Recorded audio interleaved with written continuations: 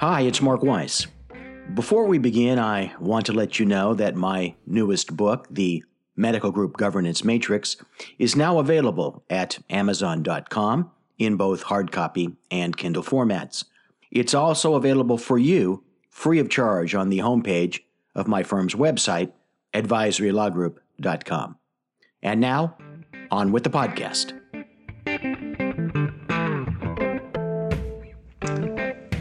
We still love you, but hey, we're in love with someone else who spends less on clothes.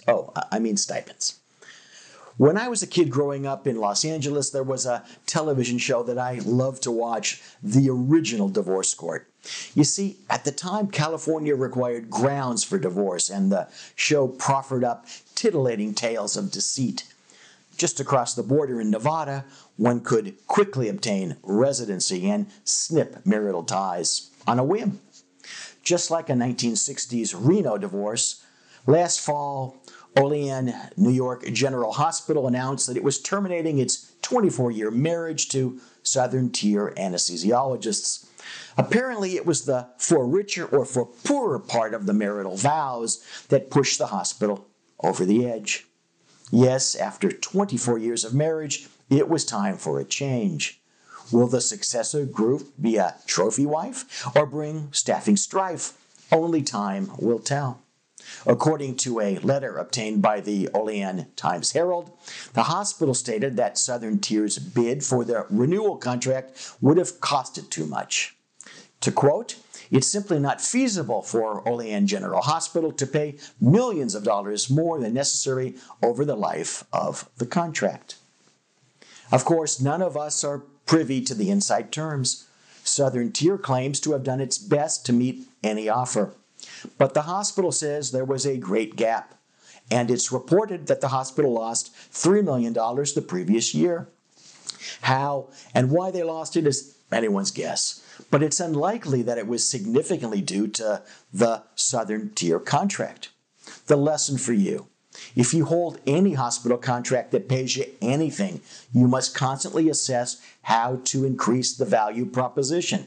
This is easily seen in the context of a hospital-based medical group stipend, but hospital-employed physicians generally are blind to the fact that the exact same concept applies to them. Again, we don't have any specific facts, but query whether it was only an issue of money that led the hospital to take bids for Southern Tier's anesthesia contract after a 24-year relationship.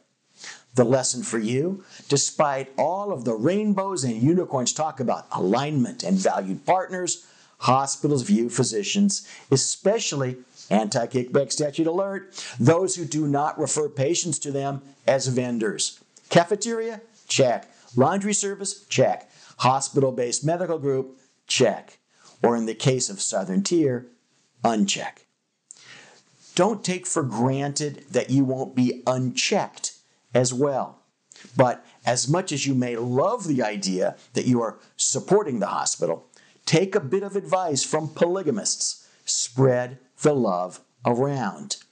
You never know when you're going to be dumped, even if you've done everything you possibly can to keep the love alive.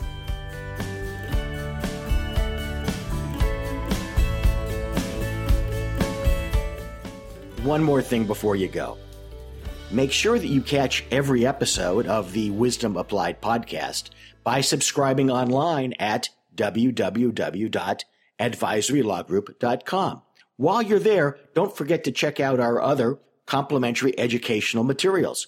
They're all free, and they're there for your benefit, so take advantage of it.